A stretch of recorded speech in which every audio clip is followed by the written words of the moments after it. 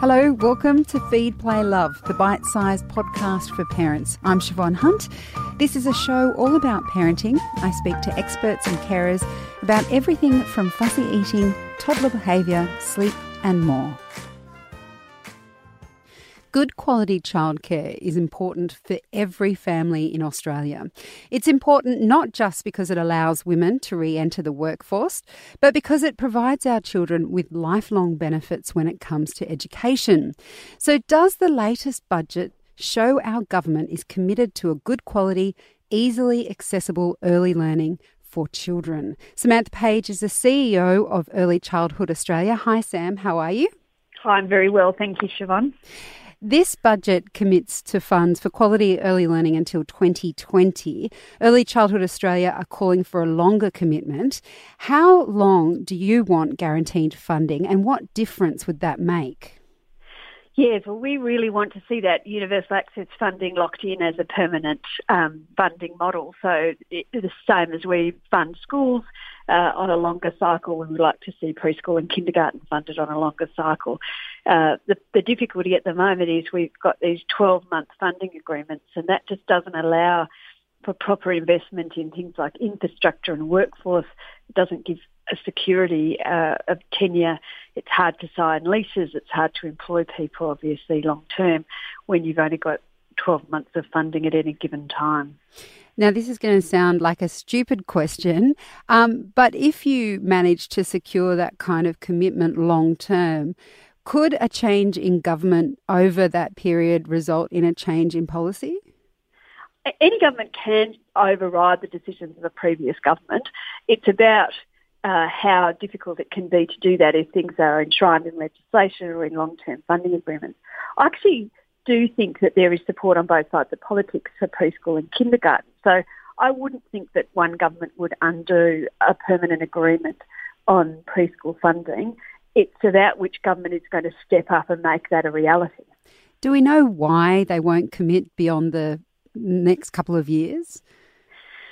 So the rationale that we've been given by the current federal government is that they're concerned that states and territories aren't doing enough to lift participation rates for children in the 1 year before school, so that's the 4-year-old children in most states and territories, and to ensure that those children are attending, not just enrolled in preschool, but actually attending and receiving the quality program that they're entitled to. And so the federal government is asking the states and territories to better document what they're doing to engage families, to increase participation and to ensure that children are attending before they're prepared to lock in a more permanent, sustainable funding model. Our message to the federal government is that we believe the states and territories are very invested in lifting participation rates and increasing attendance, but that part of the problem is this uncertainty from 1 year to another. It would be better to have to agree on a long-term sustainable funding model, and then states and territories could do more in this space.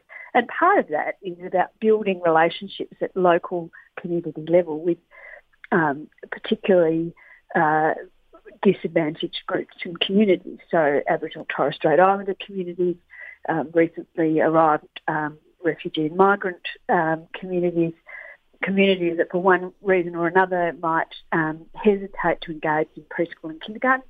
You need long-term programs that engage with those families and in order to see an improvement in participation rates. But that's not easy to do when you just have a 12-month by 12-month funding model. Speaking of disadvantaged communities, the budget has announced funding to go to the Smith family, but Early Childhood Australia argues that it would be better placed with community-run Indigenous early learning groups. Why is that?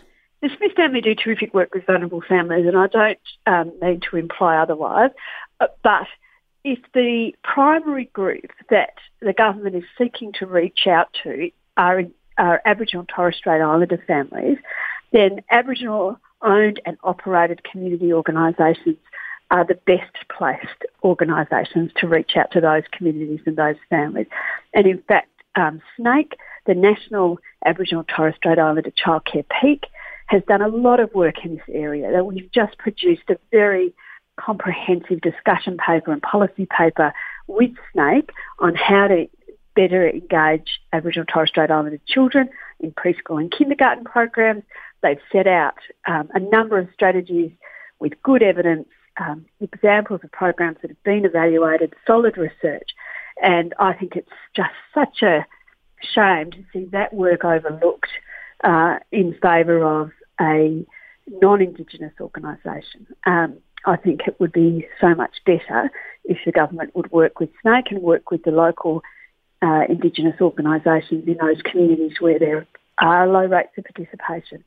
That is consistently what works.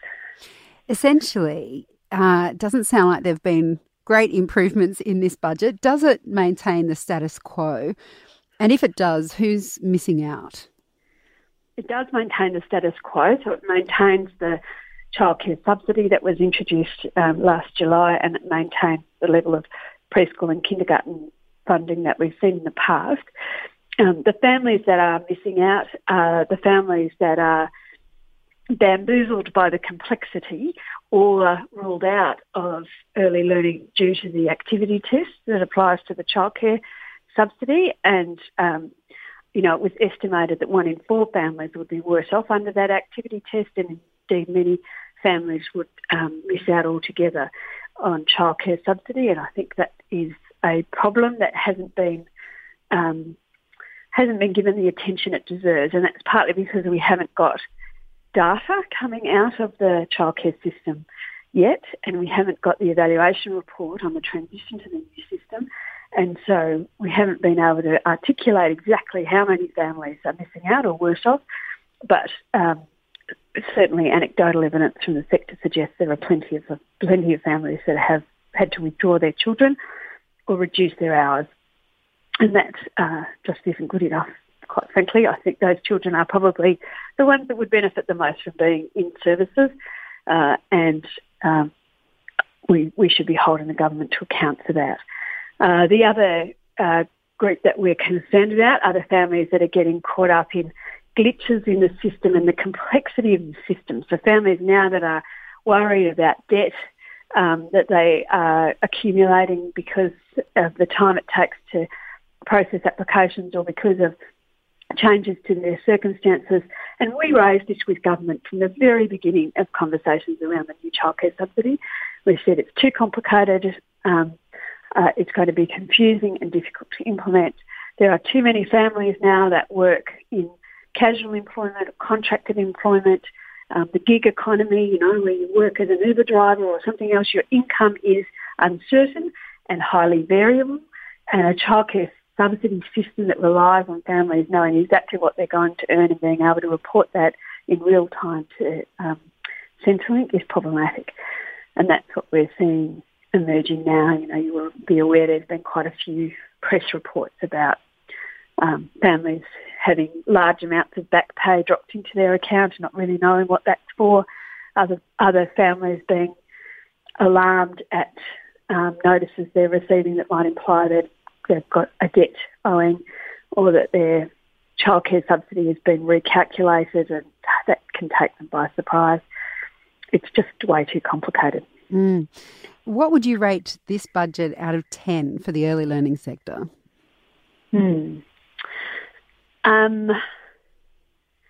I'd say I'll give it a 6 because it didn't reduce funding to the early learning sector, and it did at least extend preschool kindergarten funding by another year.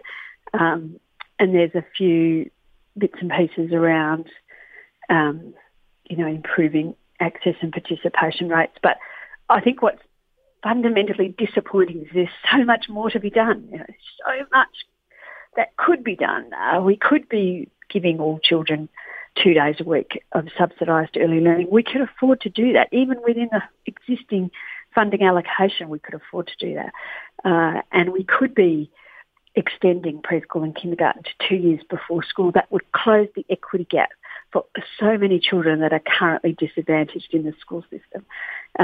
We also really need the government to take a national coordinated approach to addressing the workforce issues in the early learning sector, and for them to not do that for another year is really disappointing. So it's really a missed opportunity budget. There's just so much you could do.